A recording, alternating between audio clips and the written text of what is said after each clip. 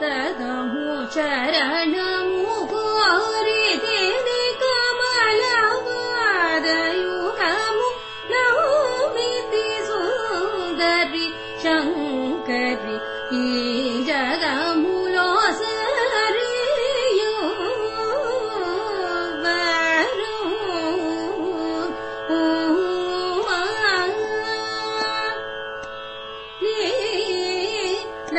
Hello, and welcome back to Raga Rasika. This is a podcast program that explores the world of Carnatic music. Joining us from Albany, New York is Vidya. We'd like to transition to a pretty exciting set of topics. Very specifically, we have been using several technical terms so far in our series of podcasts. So we thought we would spend a few episodes introducing you to some of the common terms that are used in Carnatic music. Maybe let's start off with a term that I've heard very frequently in Carnatic music, and it's called Naada.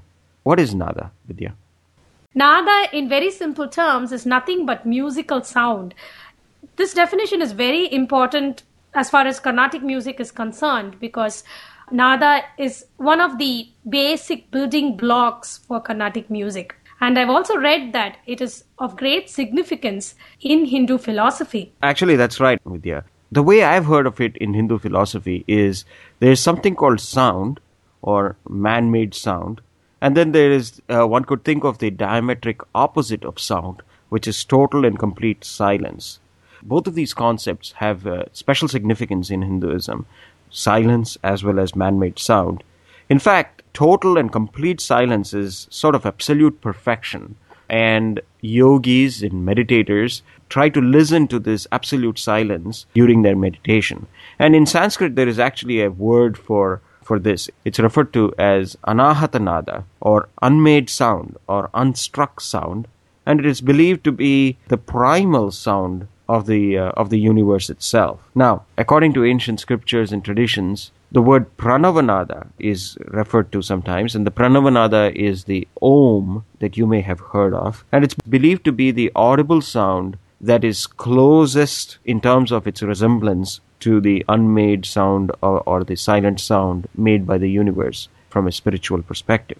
Now, on the other hand, the sounds that are actually made or produced by man or nature, such as waves crashing on sand and so on, are ahata nada, or made sound. So those are the two kinds of nadas, anahata nada, or unstruck or unmade sound, and ahata nada. And Vidya, when you talk about ahata nada, I'm sure that has a lot of significance in Carnatic music as well. Certainly. So when I think about Ahata Naada, I'm reminded of a very nice quote from Sarangadeva's Sangeeta Ratnakara that was written in the 13th century. In this book, Sarangadeva says, Geetam Vadyam Tatha Nrityam Trayam Sangeetam Uchyate. So this book was written in Sanskrit, and let me translate that quote. It literally means Geetam, that is song, Vadyam, that means instrument, and Nrityam, meaning dance, Trayam, the three together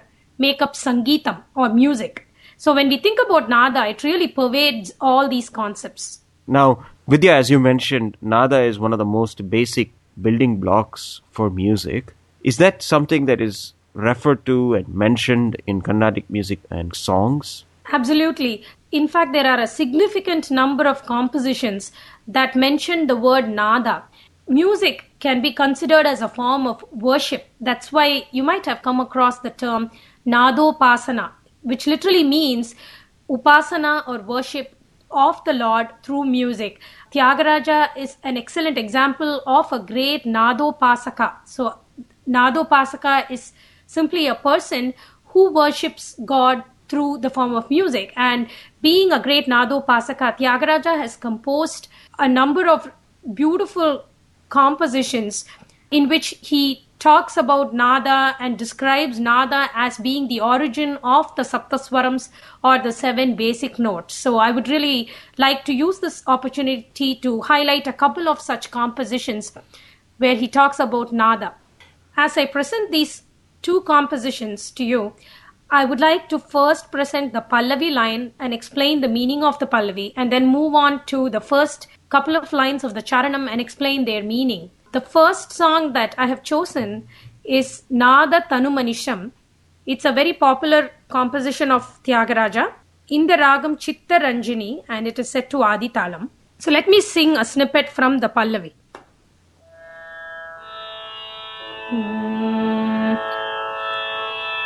Naada Tanumanisham Shankaram Namami Me Manasa Shirasa Naada Tanumanisham Shankaram Namami Me Manasa Shirasa Naada Tanumanisham Shankaram Namami Me Manasa Shirasa Naada Tanumanisham.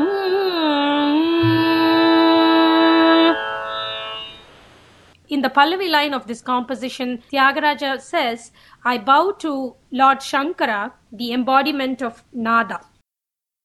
Moving on to the Charanam, Sadhyo Jata Dipanchavakraja Sadhyo Jata Dipanchavakraja Sarigama Padani Vara Saptaswara Sadhyo Jata Dipanchavakraja Sarigama Padani Vara Saptaswara. In this Charanam line that I just sang, Thygaraja talks about the 7 basic musical notes or the Saptaswaras. So the Saptaswaras are Sa, Ri, Ga, Ma, Pa, Da, Ni. And he says that these Saptaswaras were born of the 5 faces of Lord Shiva. So the word that he uses for the 5 faces is Pancha Vaktra. It is very interesting to see how he has tied into this composition the concept that the 7 basic musical notes have a divine origin. So Vidya, before we go to the next composition, a quick question on this previous one. You had mentioned that this song was in the raga Chittaranjani, and as a part of the actual Charanam line, Thygaraja uses Sarigama Padani as a part of the lyric itself. Quick question to you, are all those notes part of Chittaranjani, and are they set to the same swara positions as they are in Chittaranjani? The answer to both your questions is yes. Chittaranjani does have Sarigama Padani in its scale. In fact, it's a ragam with limited range, and typically you don't have sancharams in the higher octave. You don't have renditions beyond the knee of the middle octave as far as this ragam is concerned. The lyrics Sarigama Padani have been beautifully set to the corresponding note in this ragam Chittaranjani. Now let's move on to the second composition you're going to share with us, Vidya. The second composition that I would like to highlight in today's episode is a very popular piece again by Thygaraja in the ragam Saramati and set to Adi Talam. The lyrics start with the words Mokshamu Galada. It's a very beautiful composition, and as I was looking up the meaning of the song, I found it fascinating to note that the entire song is actually made up of questions that Thygaraja poses. And again, this is really very interesting because different compositions are structured in different ways. You know, some of them are made up of statements, and this particular song is an excellent example of a composition where every line is a question. So again, I'm going to sing the Pallavi line and the Charanam. Mokshamu galada bhuvilo jivan muktuluga nivaralagu mokshamu Galada bhuvilo jivam muktulu gani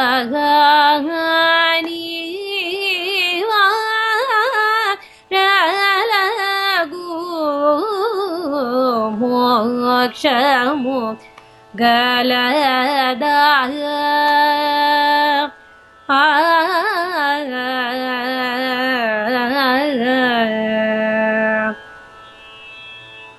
I just rendered the Pallavi line of the song, and in this line, Thygaraja asks if salvation is attainable only by someone who is a realized soul, or is it conferred on anyone in this world? So it's a beautiful philosophical question that he poses in the Pallavi.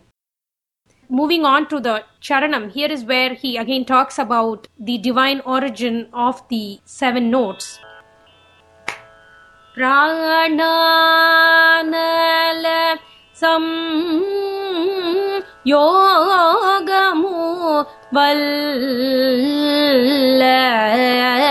pranava nadamu saptaswaramule paraga prananala samyogamu valla pranava nadamu saptaswaramule paraga.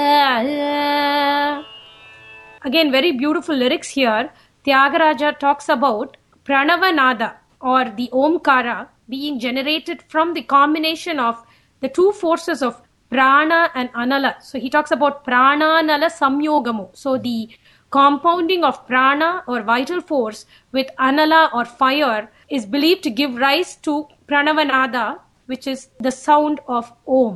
And again, he says, from Pranava, the 7 notes of divine music emerge.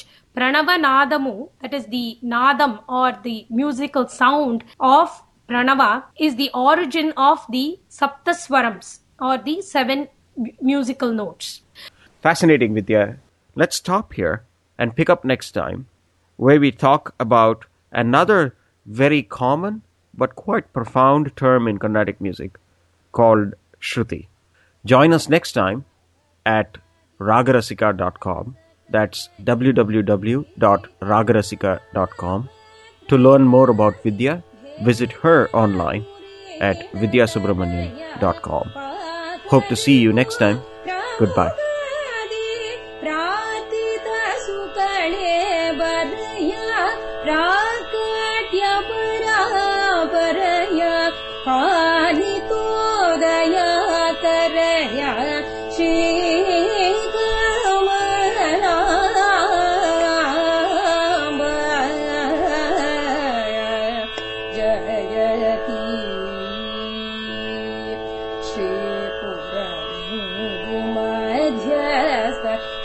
Chintamani मंदिरस्थ शिवाकार मंचस्थित शिवरामेश